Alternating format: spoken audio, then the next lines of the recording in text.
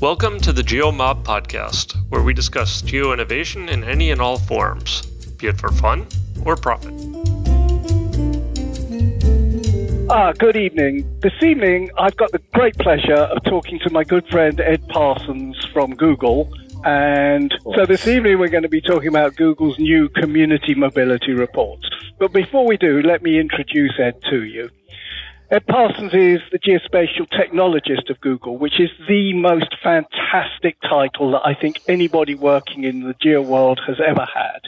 He's responsible for evangelizing Google's mission to organize the world's information, and he's also a member of the board of directors of the Open Geospatial Consortium, what you and I know as the OGC, and he was co-chair of the W3C OGC Spatial Data on the Web Working Group. To add to that, he's a visiting professor at University College in London, and he's based at Google's office in London and anywhere else, he says, where he can plug in his laptop. This evening, his laptop is plugged in his home in West London, and we're talking across the internet and with me in North London. So, good evening, Ed.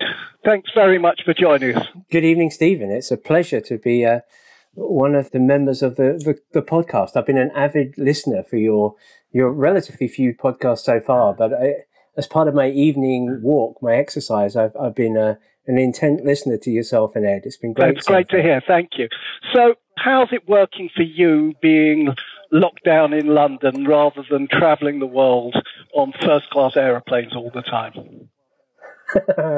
Yeah, no, the first-class travel, you exaggerate. It was never first-class travel. Well, maybe once or twice I got upgraded, perhaps. No, so yeah, that bit is clearly out of the window, and that part of my job has changed enormously. But actually, most of what I do hasn't changed that much. You know, I, like many people at Google, are used to working remotely. You know, I kind of joke in my bio that my office is wherever my laptop is, and that's pretty much the case. We're sort of set up to work in the cloud, to work remotely. So, you know, many of the kind of regular meetings I have, we carry on having. I've been reaching out to many people over the past couple of weeks, talking about the apps they're trying to develop or working with various government organizations about, you know, data access and so on. So all of that has continued pretty much the same way that it used to. The only bit I'm missing, and I am missing it, is not meeting people in the flesh. Yeah, well, that's going to come back, hopefully. But you just mentioned something that interests me, Ed. You talked about talking to government and people about data and apps. Have things changed particularly since the coronavirus, or? In some ways, I mean, we've very, you know, Google has always had this very strong focus on our users. So, you know, we try to carry on doing what we're doing because our users expect us to do. So a lot of the focus has been on making sure, you know, things like Google Maps are, you know, up to date and accurate, representing the enormous change that's gone on over the past few weeks, you know, around the world. So, you know, a huge effort in terms of making sure that the opening hours of shops and places you might normally visit are updated and are accurate. And that's been as you can imagine, a huge task to do that. Yeah, and kind of making some sort of intervention. So if you search for, you know, your local GP surgery or hospital, we'll put up a warning dialog box and say, well, you know, under the current circumstances, you really shouldn't be planning on going to visit these places unless you have a good reason to do so. And just today, we've sort of focused now more on restaurants that provide takeaway services and making sure that they're exposed through Google Maps. And you know, the big rationale there is well, where do you normally go for this information? Well, you should be able to find the information there. You know, we're not keen on developing new channels or new ways of accessing this information because it's not what people are going to use. It's not what they expect. So if I search for my local supermarket, I won't mention the brand, would you be able to tell me how long the queue is outside at the moment?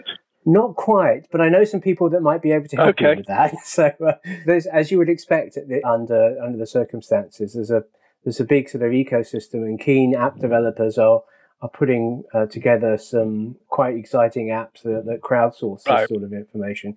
We can tell you the opening hours and how they may have changed, and we can give you some sense of how busy it is, but But there are groups that are focused on those particular problems, of saying, under the current circumstances, how long is the queue outside your local supermarket? That would be very useful. Okay, so when you were talking about opening hours and stuff like that, I thought it made me think about some of the data that you're collecting, because you do collect data which says the busy hours in a place are between such and such and such and such, don't you? Yeah, that was in many ways the starting point for the community mobility reports that we've launched. As a sense of, well, we have some pretty good idea of how people are moving around the world. How can we make that information available to health agencies, to government planners, that they can get some sense of how social distancing strategies are working? And so tell me a bit more about the mobility report. What do they comprise? How did you build them? So the general idea is that we think roughly about a third of the world's population at this point in time is under some form of restriction in terms of how you can move about. And you just watch the TV, probably anywhere around the world, you'll see all sorts of decisions are being made with the best efforts of governments and various agencies, but not with a huge amount of data behind the scenes. This has been up until this point, a crisis has been quite poor in data, but quite heavily reliant on models that require lots of data. So we have been, gathering information that comes from people that are volunteering their location information as part of location history in Google Maps for a good few years, and it's used to populate that little graph that you see on what we call a place page in Google Maps that will tell you relatively how busy this pub, this restaurant, this railway station is at any particular point in time. So what we wanted to do is to take that data, which is already anonymized, but to aggregate that to show changes in how population moves between particular sorts of places, so parks, transport hubs, stations, transit stops, grocery places, and home, and to see what impact the changes that have been implemented over the past couple of weeks are actually having. So it is, as I said, derived from those opt-in users of Google Maps who are using the location history, and it compares the changes that are probably, on average 2 or 3 days old with what the situation was at the beginning of the year. So from that period, say from the beginning of January to the beginning of February, that's the baseline, and we compare how many people are visiting parks, railway stations, grocery stores compared to that point in time. And at what level of granularity are you working? Well, we report at geographical areas. So in the UK, it's at a sort of a county, city level. In the States, it's down to individual states, and they're broken down into counties and regions within those. They're the sort of geographical administrative boundaries that government agencies tend to use. You've probably got the data on how many people are going to my local Sainsbury's or my local park, but you're not actually publishing that data at that level of granularity. We don't know. We don't have it at that level of granularity, and we've worked very hard, and it's taken us, quite a considerable period of time to make sure that we've come up with an information product that is driven by user privacy first. A lot of effort has gone in behind the scenes to make sure that the information that is presented has, no risk of identifying an individual or having any kind of individual privacy concerns associated with it. Okay, so you've got to what probably is going to be the question that lots and lots of people are asking. In fact, I can imagine some privacy zealots, as I would describe them, absolutely freaking out about the issues. I'm not, but I can hear the voices in the background. In a post on the Google AI blog, I'm going to quote this. Your people say, in line with our AI principles, we've designed a method for analyzing population mobility with privacy-preserving techniques at its core. To ensure that no individual's user journey can be identified, we create representative models of aggregate data by employing a technique called differential privacy, together with K-anonymity. Now, you sent me some homework over the weekend, and I did read an incredibly complicated paper on differential privacy, and I've got to be honest, I didn't understand a bloody word of it. Well, apart from the title. So give me a simple explanation of what are you actually doing with this data? It is complicated, but there's a lot of logic behind it. So let me try and explain it as best I can, because it is, as you say, it's quite complex. So differential privacy is basically a mathematical approach to quantify how good you're doing at making data private. So it's a measure of the effectiveness of a query or an approach that you apply to data to make that data private, so that an individual can't be identified from within a data set. So it actually comes out with a quantifiable measure that you can use to look at an algorithm or a process and say, okay, how well is this algorithm or process protecting an individual within that data set from being identified? So it was developed by some scientists at Harvard, probably 10 years or so ago. And in simple terms, what it does is it applies noise, it adds noise as part of the analysis that you might be wanting to do to a data set. So it preserves the statistical information. So the pattern that you're trying to see remains valid within the data, but the noise has the impact that it prevents an individual record being identified as such. Right. So if you're doing this well, what differential privacy means that the analysis I carry out will be the same whether you as an individual are included in the data set or not. Now that still sounds a bit sort of prosaic, I suppose. So maybe a better example would be let's say that as GeoMob, you managed a registration data set that created a database with the people that came along to GeoMob every month or however.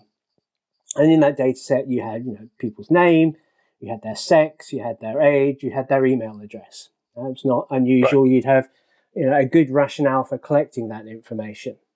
And perhaps someone was interested at doing some analysis from a diversity point of view and said, well, can you let us look at your data set and we can see the diversity of the people that turn up to GeoMob every month? And you might say, well, okay, we'll give you that data, but what we'll do is we'll strip out the name and we'll strip out the email to try and anonymize that data set. Now, what you might quite rightly say is, well, hang on a minute, Ed.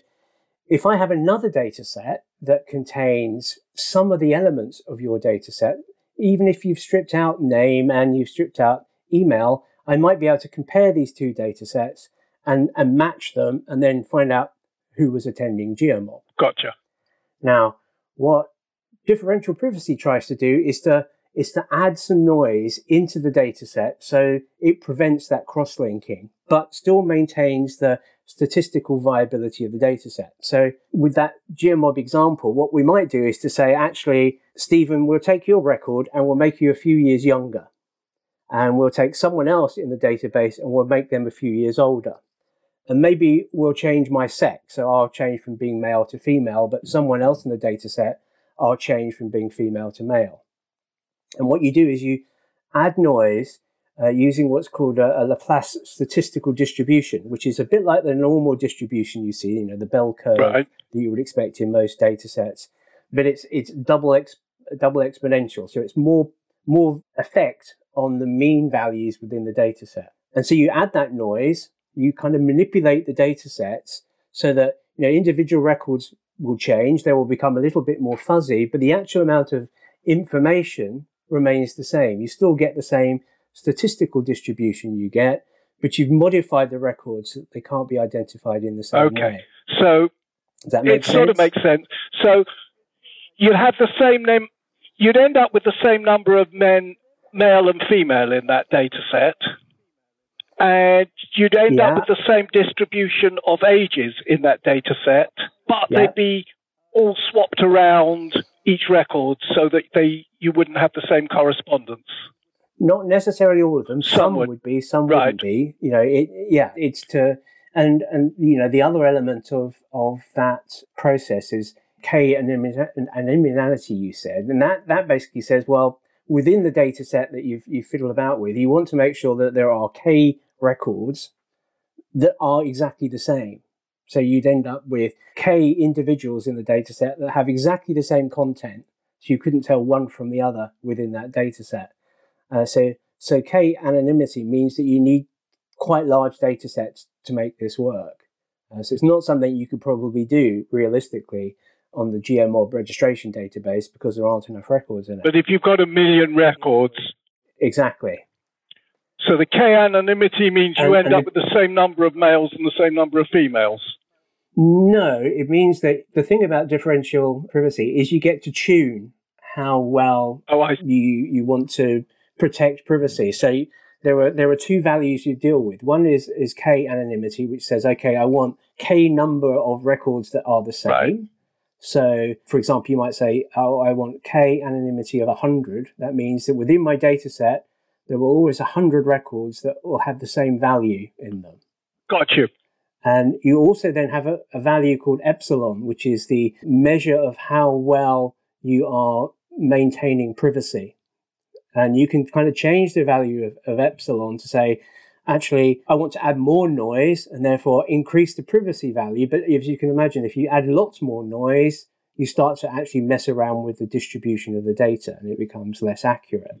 So epsilon is something that you can kind of twiddle with to say, actually, in this case, I want an epsilon value of 2, which means that there's a fair amount of privacy, but I'm not really messing up with the statistical accuracy of the data. And once you've done this differential privacy process to effectively prevent the data being de-anonymized later on, you then aggregate it as well. Yeah. Aggregation may well be part of the process that gives you the differential privacy. So differential privacy is, if you like, the measure of how successful whatever process you've applied to the data is. And so that process might be made up of adding random noise, which is a main part of this, but it also may include, as you say, changing in effect the spatiotemporal resolution, aggregating the data both in space and time, which is something that you can do kind of uniquely with geospatial data that you couldn't do with other data sets. That actually adds another level of privacy if you think about it. So my simple take on that is there's really not a lot to worry about here. But, and here's the question, somewhere Google started off with a load of individual records. And how can we be certain that Google wouldn't provide unaggregated data to a third party or a government, particularly if a government tried to legally compel it? Well, I mean, I guess you need to differentiate between, a third party and a government. They're not quite the same. Forget the third party. Let's take making data available to a third party is strictly controlled by all of the various privacy regulations and the terms and conditions that Google has over any of its data sets. So that's never going to happen. That will make data available to a third party in these circumstances. I mean, the point around, requests by government agencies is that, well, at a fundamental level, we have to abide with the law as it is in any particular jurisdiction. And in some jurisdictions, there is a requirement for any information collected by an organization like Google to be made available upon the presentation of, a valid warrant or, a valid process through the legal framework in that country.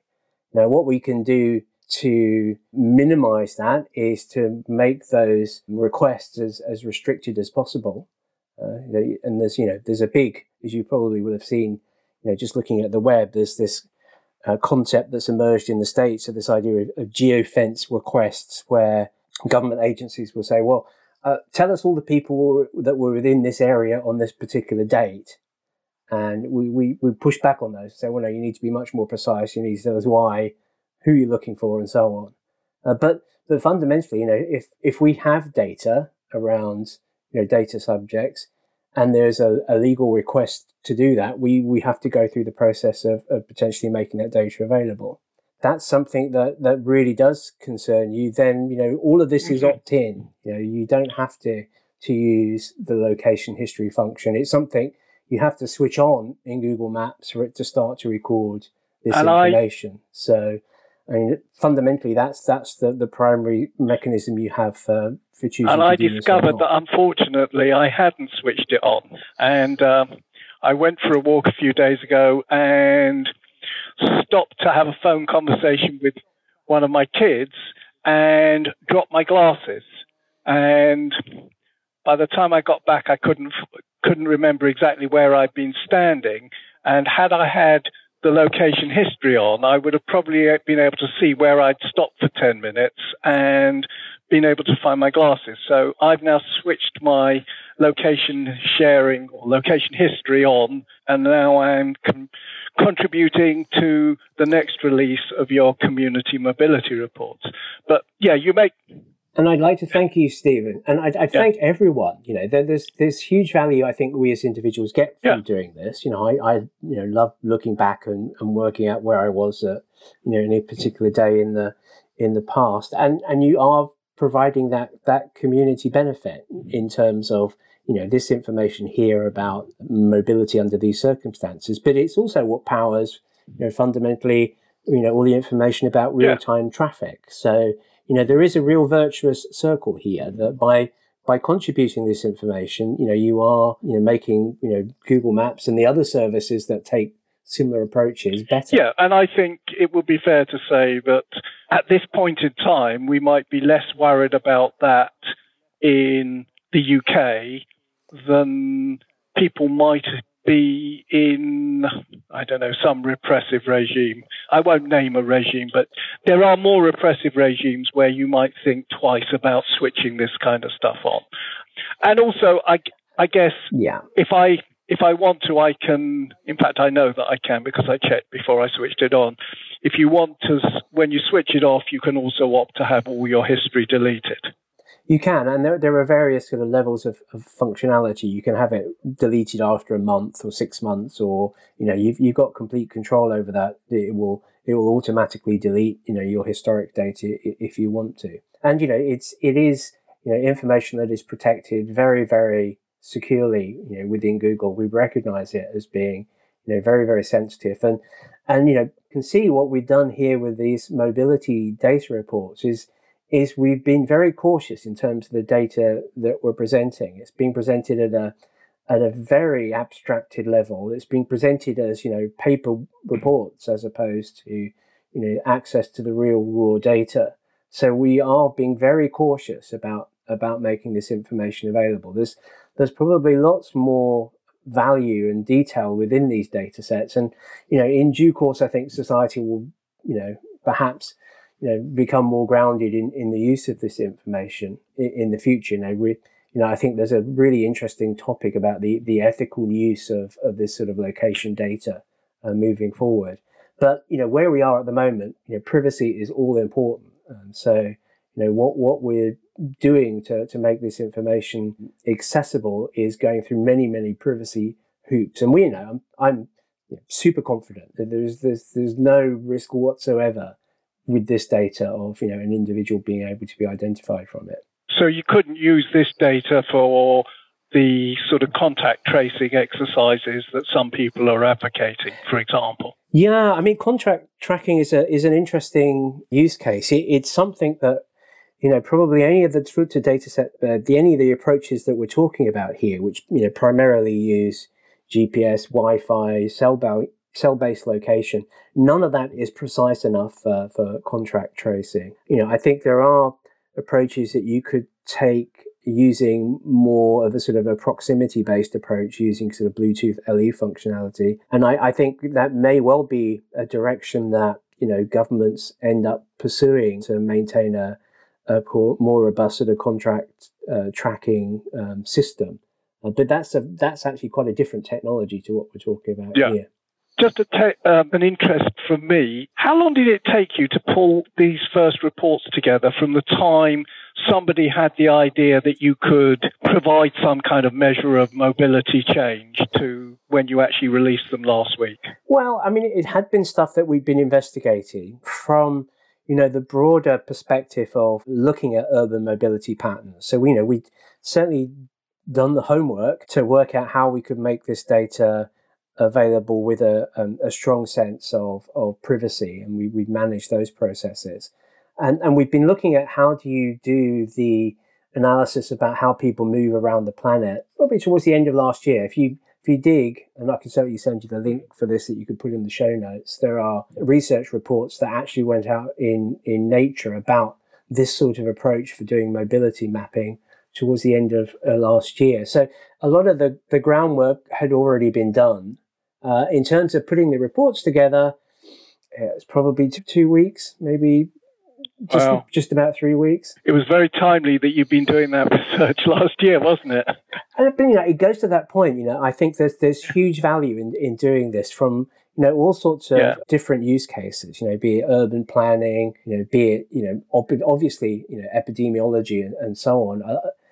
There's a real value, there's real insights that can be obtained from this anonymous data that's aggregated at a level that's still quite valuable. If you're talking about 1 kilometer grid cells around the planet, that's still quite a lot of useful information that has no risk for the privacy of an individual in that data set. And in fact, if you want to use this data as an influence or evidence in policy making, you don't want it at a granular level because you can't have policy set at such a granular level. The city level, I can imagine New York you don't really care about every grid square in New York. You're going to make a policy for the whole of New York City, aren't you? Yeah, and it's fascinating. One of the reports I'll link to looked at the hierarchies of cities, and it goes back to, I'm a geographer by training. It goes back to, the original Kristalla model of urban morphology and how cities develop. And,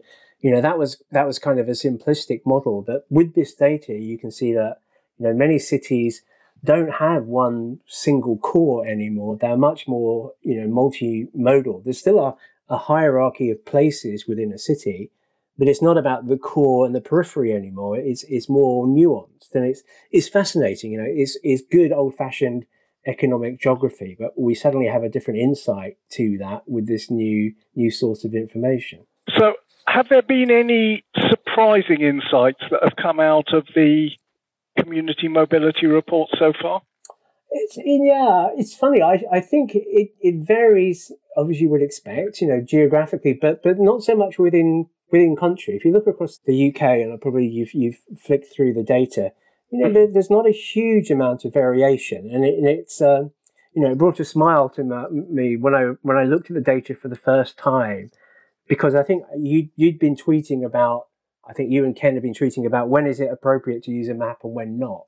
And this would be one of those examples where probably a map isn't that appropriate, because actually there's not, within the UK, a huge amount of variation. So there's not really very much to make a map of. But there are clear variations between different countries. You can compare, UK and France, they're very similar in terms of the change. It's quite a marked difference, say, with California, which has had a smaller amount of change. And then, Sweden is an outlier. And if you've been, watching the news, you'll know that, Sweden has taken a different approach to social distancing, and that's reflected in the data. Yeah, and now they're changing their mind, aren't they?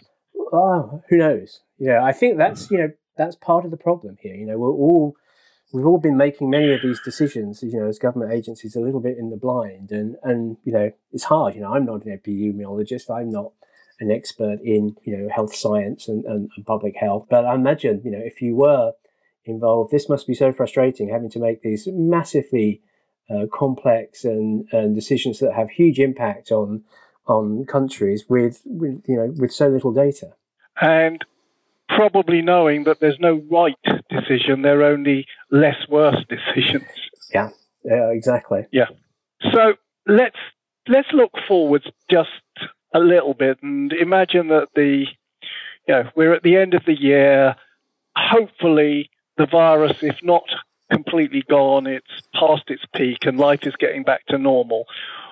What other ways do you think these mobility reports will be used once we're out of this crisis? Well, I think these particular reports will disappear. Once particular health emergency has disappeared, we'll stop producing these reports. But then we'll probably sit back and say, okay, well, how did we do? What was the societal impact of doing this? How did society view this sort of information? What were the privacy concerns?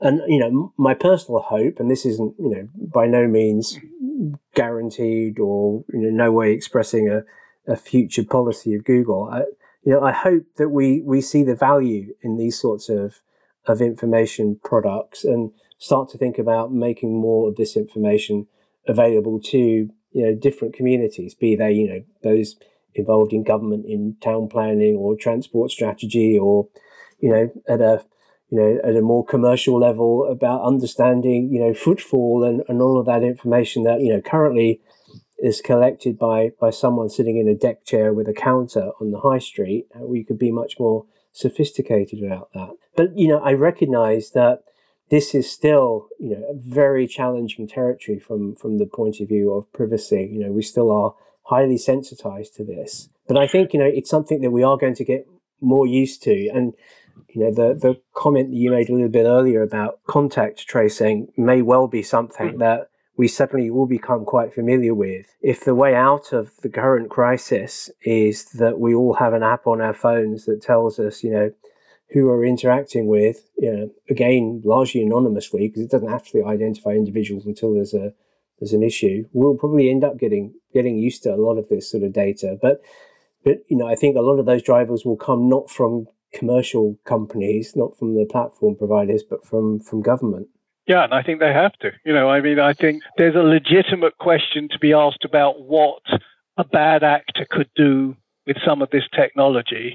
But at the same time, when tens of thousands of people are dying around the world, and forecasts are of hundreds of thousands or even millions dying, if governments can use technology that infringes in some way on our privacy but protects us in some way, then I think it's a trade-off we have to consider. I think you're right. And, in some ways, I guess it kind of reflects on the debate we've had in the UK over the years about, CCTV. There were huge concerns about the spread and the use of CCTV. I think we've sort of come to terms with the fact that it's there and it does have an important role in public safety. So maybe a similar approach will happen here. But it's a debate that we have to have. I think as a geospatial community, we've often tried to shy away from some of these ethical questions because they've been maybe a bit too difficult, or we didn't think we needed to have those discussions. But it's really been highlighted, over the past month or so, and it will be up there as a sort of priority of discussion over the next 6 months for sure.